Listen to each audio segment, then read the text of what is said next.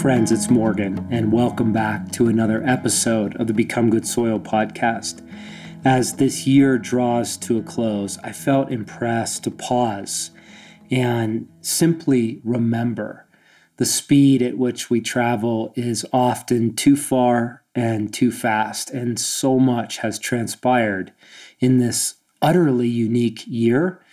It felt important to simply slow down and take stock and to remember what God has accomplished, and ultimately to share with you a gift for the Advent season and a gift for the Christmas season.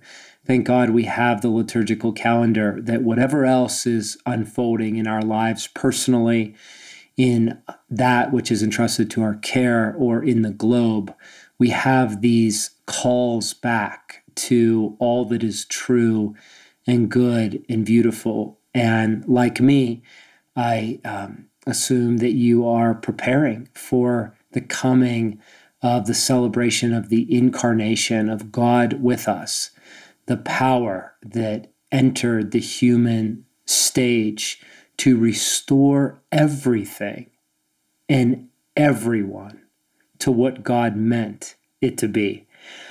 It has been a unique year, and I found myself recently just pausing to remember, because the current demands and the momentary changes and decisions and just reacting to a world that's changing so much with the pandemic, I found myself needing to pause. And I went through my camera roll, my pictures on my phone, and I went through my calendar just as an act of remembering, what did God do? What happened this year? Where did we go? And there were themes that stood out to me. There was a theme of drought and of loss. I think in some ways a word that you can use synonymously with drought, as it's often referred to in scriptures, parched land, is a time and a land and a reality of lacking. This year has had much loss. There's been the loss of grief and celebration. I saw that in my calendar. And some of these stories are personal, and then some are more universal from all of the allies that we have the privilege of traveling with around the globe. But just how the loss of the ability to grieve well and to grieve intimately in community with funerals. We had a dear friend that crossed over this year, and the funeral was such a odd experience, not because of the lack of great hearts there, but because of all these restrictions and social distancing and mask wearing, and just a pervasive sense of fear from some of the people there that were concerned about contracting or spreading disease. And so there was just a loss of grief, and then loss of celebration. There were several weddings that transpired just in our immediate circle that we weren't able to participate in, and they weren't able to offer in community how they desired to offer. And friends, it's just important to name for the soul of the loss of grief and celebration, and how important those are as spiritual practices to keep us healthy and well. Jesus says, I played a wedding song and you didn't dance. I played a funeral song and you didn't grieve. Jesus calls us back to grieving and celebrating as central practices to reattach us to his heart and his kingdom. And I think of the loss of momentum, where there was movement in church communities. For our story, there was movement with Young Life, with our kids, and relational connections with fathers and other daughters and sons. And there was just loss of momentum of things that we had built and allies had built in their communities. And I think of just the loss of innocence. And even with that connection, so many friends with children in college and children in high schools with sports teams and with new beginnings and with closings of seasons. There was just so much loss. And, I've heard the stories of young people at colleges where technically they're in a school that they dreamed of participating in, but the community has been ravaged and they're in social isolation in dorms. They're taking their meals to go, so they have to leave the cafeteria and come back to their dorms. They're not allowed to have anyone in their dorm rooms except for the other resident. It's that sort of experience that has just been profoundly devastating. I think of losses in finances, and particularly so many of our allies who courageously care for smaller local businesses, and of the segments of the economy that have been hard hit. I've heard it said that 25% of small businesses have already shuttered their doors permanently. And there's been very poignant and great financial and missional, vocational losses.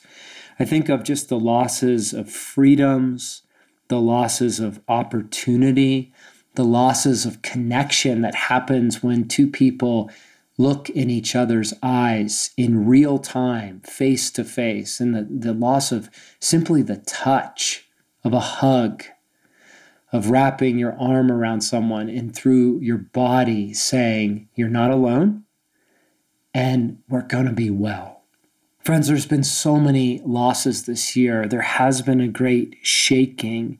And it's interesting that as I travel through scriptures, I find the theme of shaking, both of creation, but also of God's community, of those who put their confidence in God. That's a theme, and God's people are not an exception. It surfaces again and again, this regular shaking.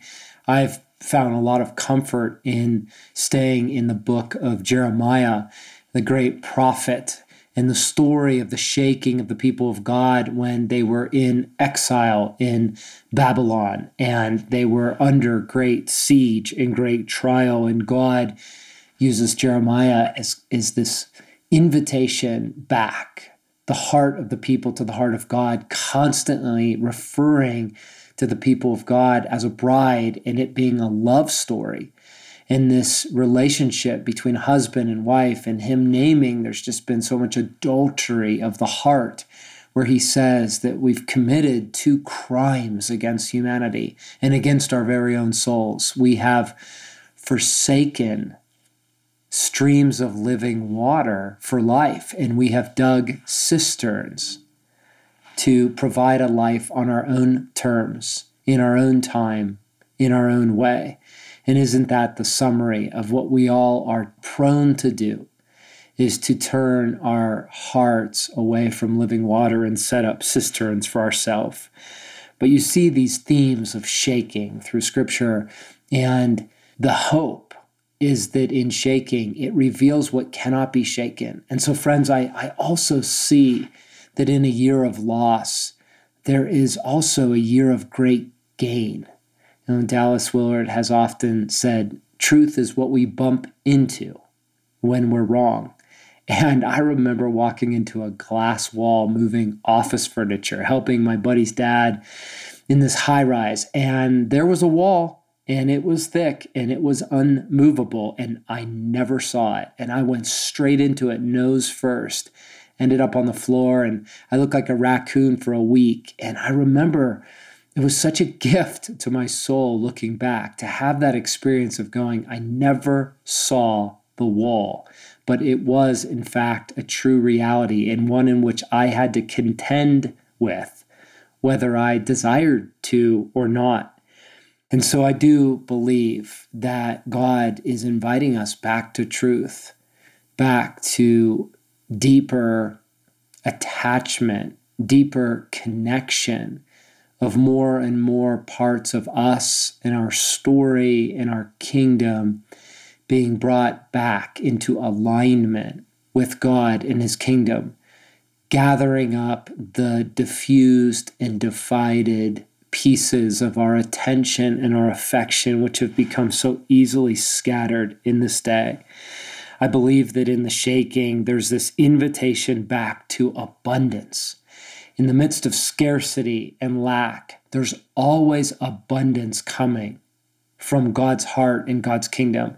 I love Graham Cook, the way he says that there's never a problem that does not have an equal provision. in a very personal way coming from God. I've found a lot of comfort in praying through Psalm 23. And there have been different seasons of my life where I've returned to it. But this year, especially in these later months, these last months of the year, I've just found myself pausing and sinking into Psalm 23, proclaiming the truth of coming to the center of this young shepherd, David, who is spending most of his nights out in open country.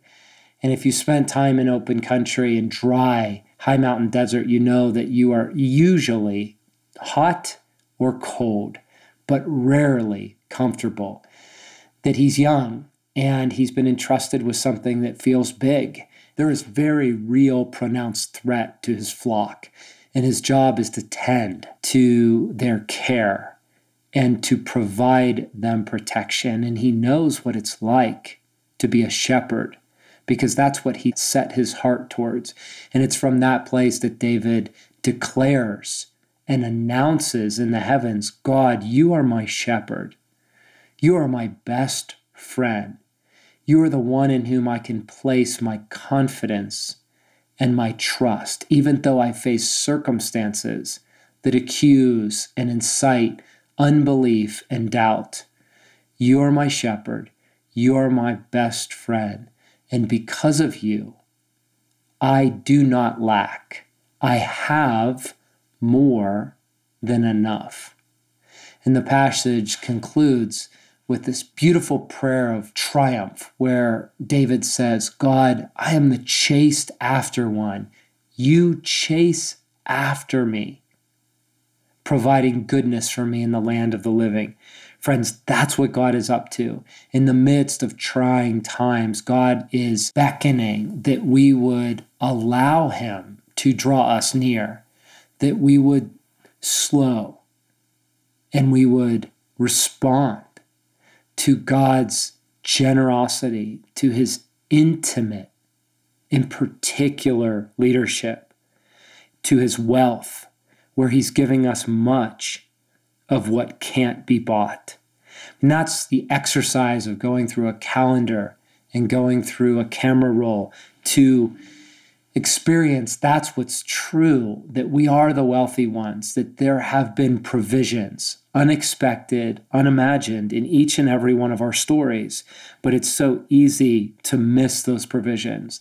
I think back on my story this year, God provided us 3 completely joyful camping trips that just felt like threading the camel through the eye of a needle. And actually 2 were camping trips and 1 was just an adventure trip. But spring break, the world started locking down and we had high hopes for a spring break trip and it wasn't happening. And I prayed and said, God, what are we supposed to do? We need a break. And God said, I want to fight for it if you'll fight for it. And I said, I'll fight for it. And so I started making phone calls and trying to check out national parks and state parks, and everything was closing literally by the hour. We have this old camper that I rebuilt that is just enough to get us out on adventure. And I had a friend that came to mind, and I was doing some listening prayer, who lived in Texas, and it was a lot warmer than Colorado. Spring had not hit Colorado. And so I called him and said, hey, do you know anyone that has a little private property that we could stick our camper on? We're looking for a place to protect a little joy for spring break. Everything's locking down on public land, and we want to stay off the grid to honor all the restrictions. And so he said, absolutely, I know a guy. You can park your camper here. And the next day we did an 11-hour road trip to Texas, fully self-contained. And we ended up having 5 days of total joy, of simple joy, of walks in the green, lush hill country of Texas when Colorado was still in the dry, late winter snow season. And then midsummer, we were just really beat from all of the work and intensity required with the launch for becoming a king. And we sensed God say, you need to just hit just a hot extract. You need a hard eject. And you need to go off the grid and fight for joy. And so we headed north towards Glacier. Once again in our camper, we navigated a really big hailstorm where golf ball size hail was pummeling us and broke through all the skylights. But in the end, we experienced some of the most joyful single track we ever had taken as a family on these beautiful bike trails just south of the Canadian border. We saw wildlife, and God gave us this extreme gift of biking, the Going to the Sun road in Glacier without any vehicles. And I guess because of COVID, for some reason, the road was closed to cars, but you could still bike it. And so we biked by grizzly bears and mountain goats. And in 20 years, it's only been open to only bikes and no vehicles twice.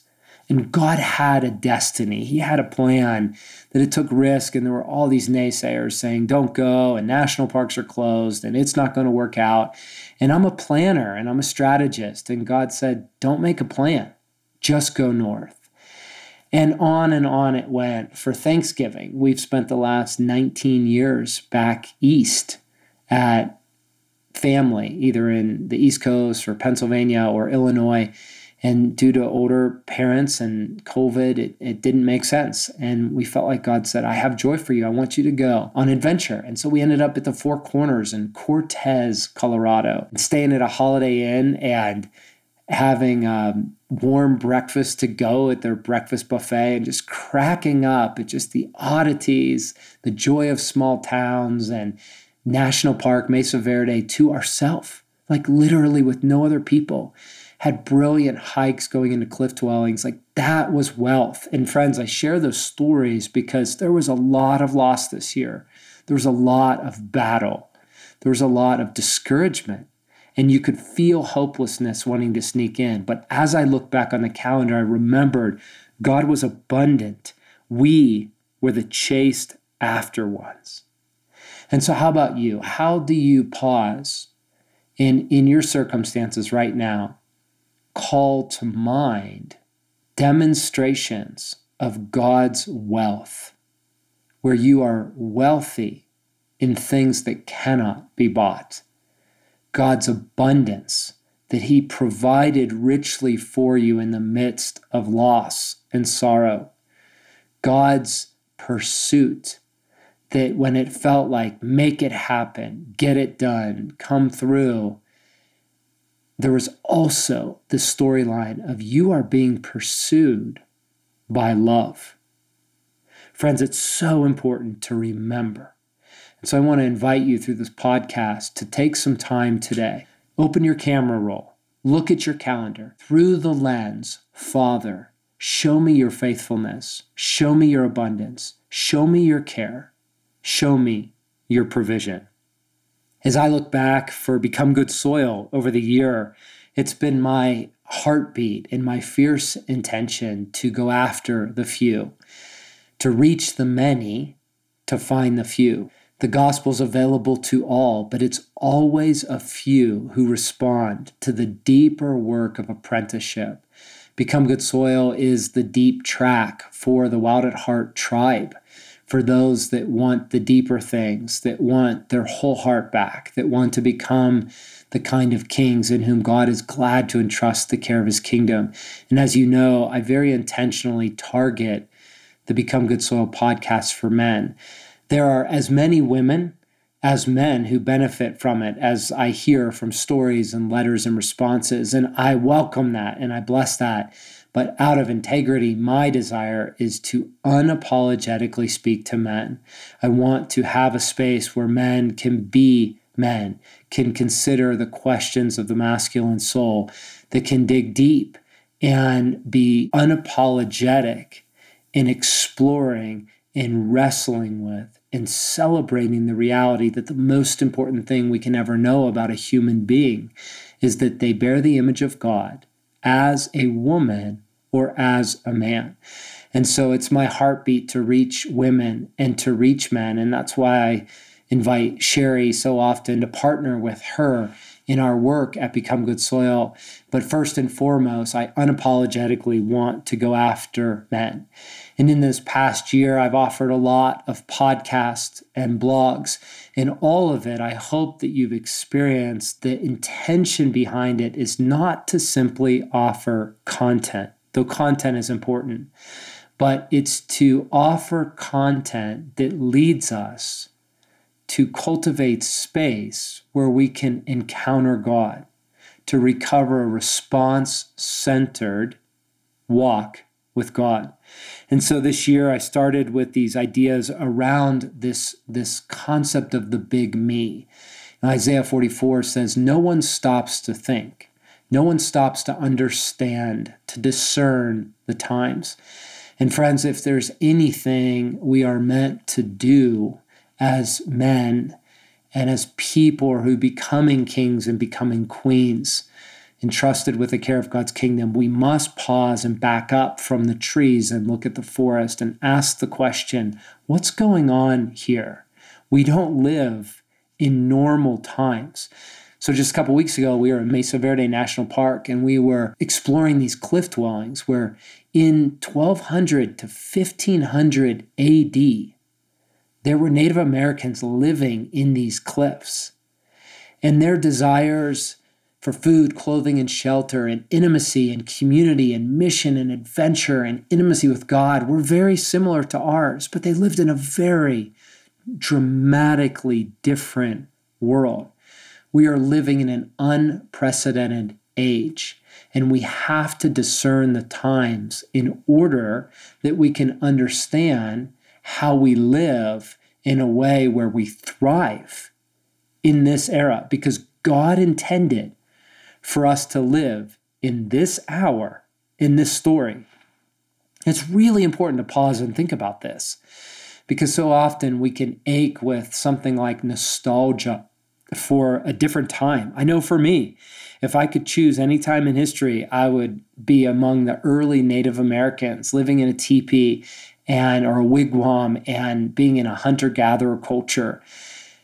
And yet God has given me that sort of heart in order that I could bring whatever portion of his heart he's entrusted to my care to this world at this hour. And so it's very important to stop and pause and discern the times. And we live in the times of the big me. It really was ushered in the technological revolution, and then the invention, the introduction of the iPhone in 2007, and the like and follow me in 2009. We live post-I generation. But it's the me-centered culture where it's self-defining, it's self-actualizing, it's self-initiating, which is very catastrophic for the human soul. And here is the dilemma. We weren't made to live in a world where we were at its center. We were born into a world in which God is and was and will be, and he is the epicenter of all things. And we are born into his story and find our place in him. And so the problem with trying to figure out who we are apart from God is that we've lost our compass, we've lost our orientation, and we've lost our center.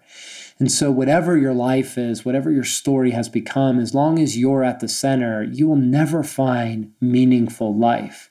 But in contrast, when we find God and we align to this reality and we find ourselves in the context of the greater whole of God in his creation, it's there that we find true meaning, true peace, and true well-being for our soul. And so I have explored this through the spring and into the rest of the year of how do we recover this God-centered reality rather than the big me. And that was the term coined by David Brooks in The Road to Character, a phenomenal book that I recommended at the beginning of the year and I still recommend to your reading. But in that, one of the on-ramps that I found that's so essential is this idea of cultivating curiosity. Rather than leading with answers, we lead with questions and we pause with a listening heart. And that's been the most revolutionary shift in my prayer life, is to center on God, to pause, and to get curious. God, where are you? What are you doing? What are you like? How do I pray? Where are we in the story? What is your heart for me? Tell me who you are. What are my orders? Where are my gifts? And there's some beautiful shift that happens in the soul when we live a response-oriented life rather than a self-initiated, self-directed life. It's strength through dependency. And from that, I introduced the idea of margin, recovering it from discipleship I've had the privilege of spending with Richard Swenson, the author of Margin, where he simply defines margin as the distinction between our load and our limits. And so most, if not all of us, carry a greater load than the limits that we have. We're finite creatures with finite capacity. And so there's this courageous movement to create margin, to cultivate the practice of our yes and our no so that we can make space between our load and our limits, that we can respond to a world that simply is the message more and more, faster and faster. That's where we live, up and to the right. And in that, we can, from a warrior heart, say, no, I don't agree with that. I won't give my soul to that. I choose to respond to God, to His heart, to agree with a soul's pace at a soul's portion in a soul's rhythm. And so the invitation this spring was to recover margin and to repent from more and more, faster and faster as the prevailing current of culture, and instead find this cadence, find a rhythm where there is more capacity than there is load, and we can live in the midst of a crazy world, a reflective life, a God-centered, a God-responsive life, where we hear His voice, where we breathe, where we tune in to the things that matter most. Friends, there were many podcasts and many blogs this year that from these themes explored the deep work of becoming wholehearted as a man and as a woman. I used the stories of allies like Kara Murphy and Joel Mitchell and Zach Thomas, and Sherry and I dove deep into inner healing and integration of the whole person, of dismantling codependency and recovering the dignity of causality and knowing in any and every situation we have the power to choose. We are never victims, and that is empowering. And in all of this work, the hope is that what we're recovering together is it is a love story in the midst of war. Make no mistake, we don't have to look far to see we live in a world at war. The stories of terrible mishandling of power, mostly by men, are grievous and devastating. And yet that's not the end of the story. It's why, more than anything else in Scripture, the theme that God uses to name our relationship and its recovery with Him is the relationship of a marriage, of a covenant, of true soul-to-soul union and intimacy and oneness. It is a love story in the midst of a great war. Where we're headed is the restoration of all things. And it was from that place and from that intention that it was a joy to offer this year the launch of Becoming a King. As most of you know, it was my offering back to the world out of what's been entrusted to my care over the last 20 years. In the book and in the study guide and in the video series, my intent was to respond with the gift of recovering the path and process where we can become whole, we can become well and strong and true, become the kind of men in whom God is glad to entrust the care of His kingdom. It's a path and a process, and it's not new, but it is newly recovered. And so my intent was to feature this curating and distilling of the treasures that I gleaned over 20 years at the feet of sages and wise guides, recovering those treasures in that map to a treasure that leads to rest and restoration for the human heart.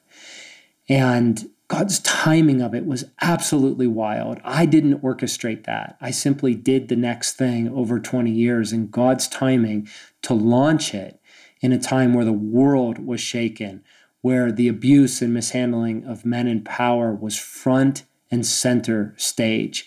It's a message that's accessible for hearts who have been shaken to bring the promise of the restoration of life as it was meant to be. And so God timed it, and you helped in so many ways with partnering to bring that to the world. It's just beginning. I was featured on over 50 podcasts, and many of those are now available at becomegoodsoil.com. All of the other venues and media outlets that featured Becoming a King and the message of Become Good Soil. And so we just posted that recently. You can find those. I had the privilege of participating in over 50 Zoom events where I would gather with like-hearted allies, leading men and sometimes mixed gender groups through the Becoming a King video and study guide. And I'm still doing that, enjoying that immensely. And if God leads you in the new year to shepherd a group of people through the Becoming a King video and study guide, on the launch team page, you can find the form where you can let us know about it. And we'd love to invite you, a leader, and your participants to join me for an evening exclusive gathering, a time of encouragement and conversation and question response. But in all of it, I believe it was God's timing, not the time to sell books. Bookstores were all closed for the first time in history that I can remember because of the pandemic, but the time to bring what I believe is an anointed message to the people that are thirsty for God and His kingdom. And so I'm grateful for your partnership to get Becoming a King out to the world. And as most of you know, but if you don't know it, there is a launch team page. It's becomingaking.com/launch team. And it has gifts of the study guide in a digital form and the videos and some intimate conversations with my wife and the wives of some of my closest allies who've consented to becoming a king for over a decade. And the form that you can give feedback to us about your Becoming a King group so we can share that together in the new year. But all of that is available to you as you help partner with this message that God has entrusted to my care. Friends, it is a love story in the midst of great war. And as this year comes to a close, what I want to remember together is that God is Emmanuel. He is the God who is with us. He is with you right here, right now, in your story, in your work, in your home, in your holidays, in your pain, in your dreams, in those particular questions you have that are very deep in your heart. He is with you, and He is working to bring you into deeper union and deeper wholeheartedness with Him in a way that's far beyond what you could ask for or imagine. He's wanting to bring us to the place where we become the kind of people who have nothing to prove, nothing to hide, and nothing to fear. And friends, as this year closes, my sense was to simply share a gift with you, the gift of a story. There's a brilliant book called The Indescribable Gift. I've talked about it in years past that you may recall. It's a book authored by Richard Exley, and it's beautifully illustrated by Phil Boatwright. And it's a book that I've returned to every Advent and Christmas season for over a decade, maybe even going on 2 decades. And what Richard does is bring back the story of the first Christmas in just such vivid color and texture and imagination. He goes into the ancient scriptures and then he fills them in afresh with the nuances of humanity, which we all know because we share in common the bearing of the image of God. I find myself every December turning to these stories. Often it's just reading them personally. And sometimes, like last night, it's choosing a story. One of the chapters, each chapter is told from the vantage point of one of the heroes in the story, Simeon or Zechariah, Mary, Joseph, the innkeeper. But the stories have a way of accessing the reality of the incarnation and Emmanuel, God with us, and cutting through the fog and the mire and the confusion, cutting through cynicism or scarcity, returning back to the abundance and the true nature of all things. In the introduction, Richard says this: the indescribable gift gives you the opportunity to experience the birth of Jesus in an intimate way by allowing you to share in the thoughts and feelings of those who were there, within the factual framework of Scripture, history, and tradition. Richard gives imagination free rein to create a real-life account of this glorious event. Instead of just reading about the birth of Jesus Christ this Christmas season, you can experience it through the accounts of those who were there. So friends, as this year comes to a close, my sense was to share the gift that Richard shared with me, and I wanted to read some of the words of the chapter of the birth of Jesus told from the vantage point of Zechariah. If you recall, Zechariah was a priest who was married to Elizabeth. He was a man of God. He was a man who had put his trust and his confidence in God and faithfully served God all his life into his outer years. He was destined to be the father of John the Baptist, but that was a miracle and a revelation that had yet to come to him and to his wife Elizabeth, who had been barren. And so this is the story that goes back into the birth of Christ, told from the perspective of Zechariah.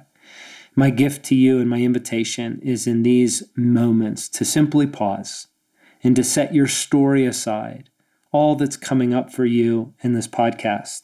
Safely set it aside for now and allow your heart to receive these words. Ascending one final hill, the old man pauses, weary from his journey, to survey the village spread out on the Judean hillside below. Lifting a gnarled hand, he shades his eyes against the setting sun, straining to locate his home in the gathering dusk. At last he does, and though he is tired, he now quickens his pace, anxious to be home. He has only been gone a little more than a week, but it seems longer. So much has happened. Turning onto the path leading to the modest dwelling, he catches sight of a stout woman through a small window. Though they had been husband and wife for nearly 50 years, he is now seized by a rush of emotion unlike anything he has ever known. Shedding his weariness like a discarded garment, he hurries into the house. Grabbing the woman about her waist, he crushes her to himself. Although the fierceness of Zechariah's embrace catches her by surprise, Elizabeth gives herself to it without hesitation. He is slight while she is stout. Still, he manages to whirl her around the room, so great is his joy. Finally, he collapses in a gasping heap while tears of joy course down his cheeks. "What has come over you?" she demands in mock anger, her expression a mixture of confusion and joy. Without thinking, Zechariah attempts to speak, but he cannot utter a peep. His lips move, but no sound is forthcoming. In an instant, Elizabeth's joy turns to concern. She reaches out her hand to touch his thin lips, her eyes full of questions. Brushing aside her concerns with an impatient wave of his arm, Zechariah leads her to a cushion and motions for her to sit down. Reluctantly, she concurs, perching her ample frame anxiously on the edge of a cushion. With an exaggerated deliberateness, the old man extracts a small scroll from his bag and hands it to her. Looking over her shoulder, he watches as she opens it with trembling fingers and begins to read. My dearest Elizabeth, do not be frightened. Though I cannot speak, there is nothing to be alarmed about. It is a sign from God confirming the amazing thing he is about to do. So wonderful is his promise to us that I would gladly be mute all the days of my life rather than forfeit his blessing. Forgive me. In my excitement, I'm getting ahead of myself. Let me start at the beginning, and I will try to leave nothing out. You know that as a priest, I've spent my entire adult life in sacred service. Yet I have never been privileged to burn incense in the golden altar. I am not the only priest who has been denied this sacred honor.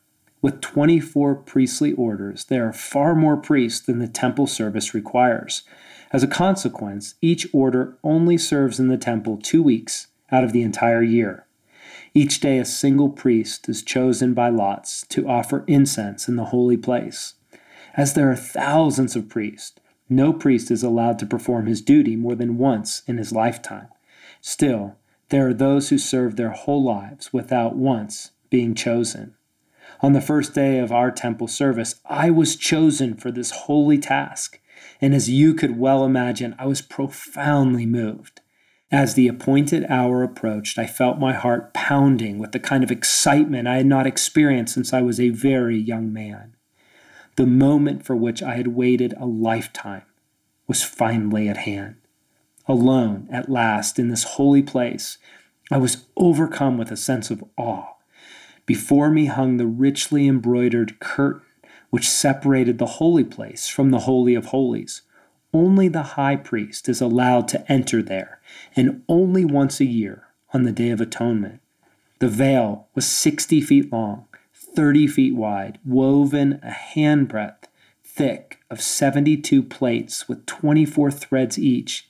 It was resplendent with cherubim, woven in scarlet, purple, blue, and gold. To my left stood a table of showbread. Immediately in front of me was the golden altar of incense, and to my right the 7-branch candlestick burned brightly. As I waited for the signal to burn the incense, my thoughts turned towards you.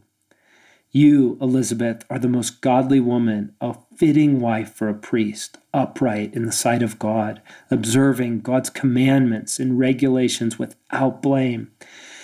Being a descendant of Aaron, the first high priest, I knew you would appreciate the honor that had at last befallen me. In most ways, our marriage has been a blessed one. We share much in common, especially our devotion to the God of Israel.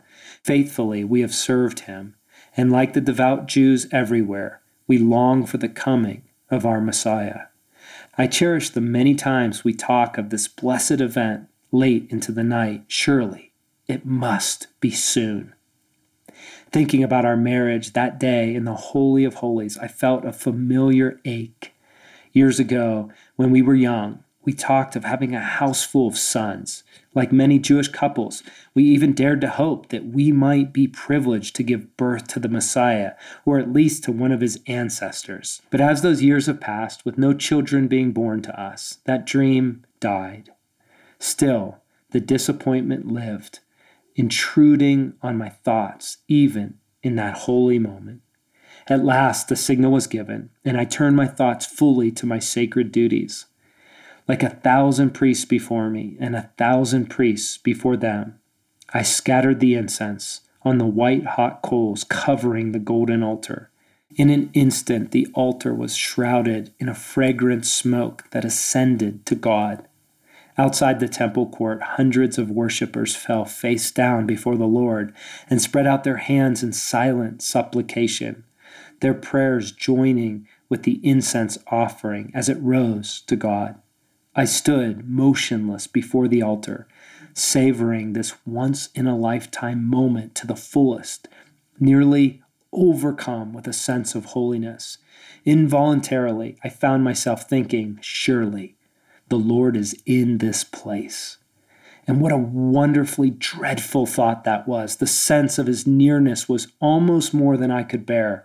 Like Isaiah of old, I felt undone on the inside, unworthy of being in his presence. Yet, for all of that, I had no desire to flee, no desire to escape his overwhelming nearness. Though my eyes were tightly closed, in silent prayer I sensed a presence. Turning toward it, I felt a radiance upon my face, and through my closed eyelids I saw a rainbow of colors, something you might see should you stare at the sun with your eyes closed. Gathering my courage, I tentatively opened my eyes just a crack, only to discover that I was face to face with an angel. As Elizabeth read, her face reflects her feelings. Concern gives way to amazed incredulity and then joyous wonder. The scroll is trembling in her hands, and her eyes devour the words. She goes on with the scroll. Clamping my eyes tightly closed, I tried to comprehend what was happening. A splash of dazzling colors danced behind my eyelids. Was I having a vision, I wondered, or was this an angelic visitation? By then, I was nearly sick with fear. "Do not be afraid, Zechariah," the angel said, as though he could read my thoughts. "Your prayers have been heard. Your wife Elizabeth will bear you a son, and you are to give him the name John."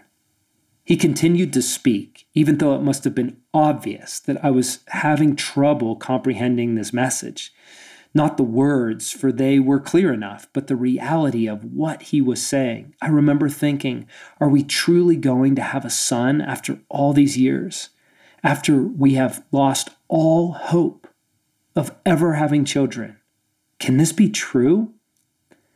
"He will be a joy and delight to you," the angel continued, "for he will be great in the sight of the Lord. He will never take wine or other fermented drink, and he will be filled with the Holy Spirit even from birth." And then he spoke words that pushed me over the edge. The angel said, "He will go on before the Lord in the spirit and power of Elijah, to turn the hearts of the fathers to their children and the disobedient to the wisdom of the righteous, to make ready a people prepared for the Lord." In that instant, I knew that this was not merely the promise of a son, but the promise of the coming Messiah. John, our son, was going to prepare the way for the Messiah, just as Malachi the prophet had said nearly 400 years ago. More than anything, I wanted to believe the angel's message was true, but I was afraid to do so. What if I misunderstood? What if I had misinterpreted his words, made them more what I wanted them to be than what they really were? Tentatively, I ventured a question. How can I be sure of this? I am an old man, and my wife is well along in years. Instantly, I realized that I had made a mistake. I should have kept my thoughts to myself, for my words offended the angel. It was not his truthfulness that I questioned, nor God's ability to make your barren womb fruitful, but my own ability to accurately comprehend what was happening.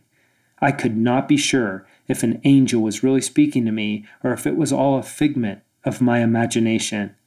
I could not help wondering what it would be like the next day when all I had left of this experience was memory. How would I know if this really happened?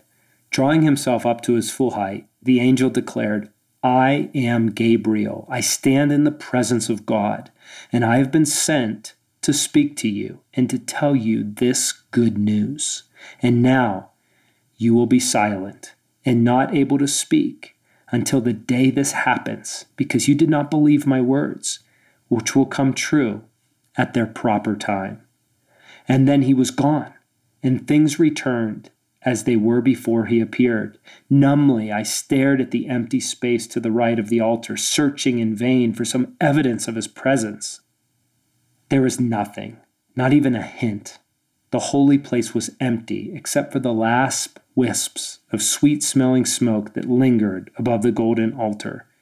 From the temple court, I heard the murmur of impatient voices.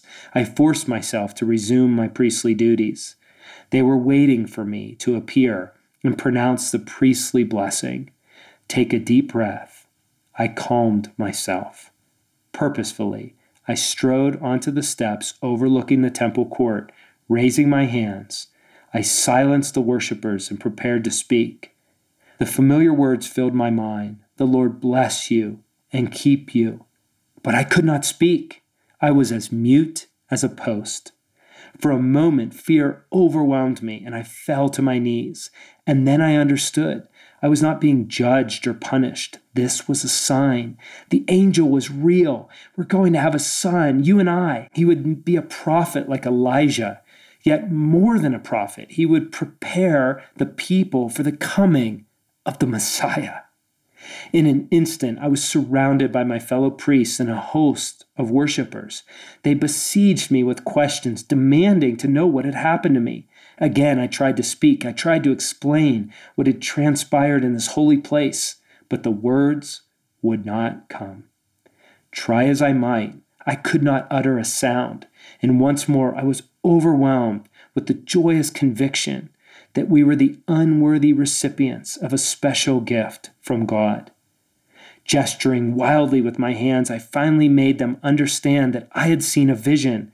That I could not speak was obvious enough, but there was no way I could explain why. Not that it would have been wise to do so, even if I could have. There are some things, some experiences simply too sacred to share, even with those closest to you. There is only one person I dared trust with this holy promise. You, Elizabeth, the love of my life. Having finished the letter, Elizabeth sits for several minutes in awed silence. At last, she takes Zachariah's gnarled hands in hers and looks deeply into his eyes. Twice, she attempts to speak, but words fail her.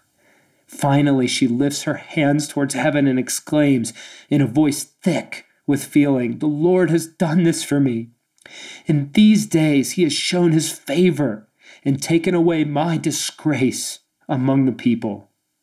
The sense of the Lord's nearness is almost overwhelming, as it had been in the holy place, and now both the old man and his wife are undone.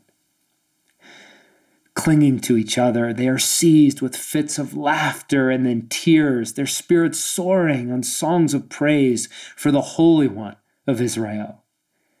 After a long while, Elizabeth dries her tears. She smiles shyly, as a young maiden might. Without a word, she leads Zachariah to their bed, now fragrant with the promise of God. Gone are the ghosts of past disappointments, and in their place, tender hope resides. The love they share is gentle, but purposeful. God is with them, and his promise becomes a reality in the joy of their intimacy. Friends, at the close of The Indescribable Gift, Richard concludes with a quote of an author unknown. It says these words: "He was born in an obscure village, the child of a peasant woman. He worked in a carpentry shop until he was 30, and then for 3 years he was an itinerant preacher. When the tide of popular opinion turned against him, his friends ran away. He was turned over to his enemies. He was tried and convicted. He was nailed upon a cross between 2 thieves. When he was dead, he was laid in a borrowed grave. He never wrote a book. He never held an office. He never owned a home. He never went to college. He never traveled more than 200 miles from the place where he was born. He never did one of the things that usually accompanies greatness. Yet all the armies that ever marched, and all the governments that ever sat, and all the kings that ever reigned have not affected life upon this earth as powerfully as has one solitary life." Friends, he is Emmanuel. He is God with us. My prayer for you this holiday season is that you would draw near, that you would allow your heart to respond to his affection, to his engagement, that your heart would respond to his curiosity, to his invitation. I feel impressed to conclude with a prayer borrowed from Habakkuk. He was another prophet of the ages past, 7th century, where the people of God are in exile and are being ravaged. There are people under great pressure. There are people that are experiencing great pain on very personal and very universal levels. Habakkuk was distraught, and what he chose to do was to pause, to listen, to get curious, to remember who God is, and to align with the reality of what God's doing, how he's doing it, and seeding his soul deep into the character of God and the true heart of the greatest storyteller and the greatest author who ever lived. Habakkuk says, God, I've heard what our ancestors say about you, and I am stopped in my tracks. I am down on my knees. Would you do among us what you did among them?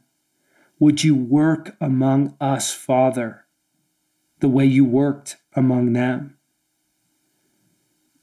God, I turn to my world and I see devastation and loss and lack.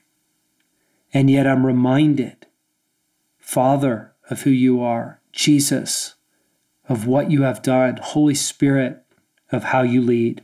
Though the fig tree does not bud, though there are no grapes on the vines, though the crops fail, and the fields produce no food, though there are no sheep in the pen, nor cattle in the stalls, yet I will rejoice in you, God. I will be joyful to God, my Savior. The sovereign Lord is my strength. He makes my feet like the feet of a deer. The sovereign Lord is my strength. I take heart. I gain strength. He makes my feet like the feet of a deer. I feel like I'm the king of the mountain. Father, as this year comes to a close, I do choose to trust you. I choose to set my confidence in you. You have demonstrated your faithfulness. You have demonstrated your care. I ask, Father, that you would give me the grace to open the gates of my kingdom to your kingdom, that every door that is barred shut and every gate that has remained locked and the doors that have felt impenetrable or broken, God, I ask that your grace would empower me to do the thing that I long to do, to open every door and every window and every gate to receive your light in your life. You are Emmanuel. You are God with us. You have come in the past, and you are coming in the present, and you will come again.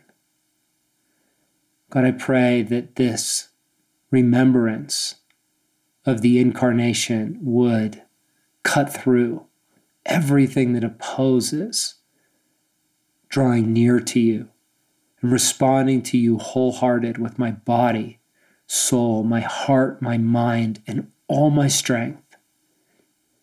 Father, I give myself afresh to you. I receive your joy. I receive your portion. I receive your pace. I receive your rhythm. I receive your boundaries. I receive your leadership. I receive your affection. And I receive your care. You are my God. Come and do what you love to do. I give you permission and I give you access afresh. Show me what's on your heart.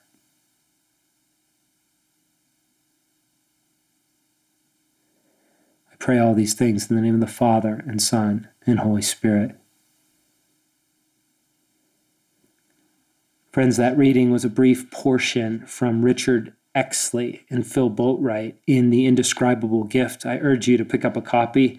It's an out-of-print, older book, and I have bought Amazon out of all their new copies. All of their excellent, they're very good, and I'm working through buying their good quality to give away to friends and family. And so as those come back on Amazon, you can pick those up, and there's a link in this podcast post to pick that up.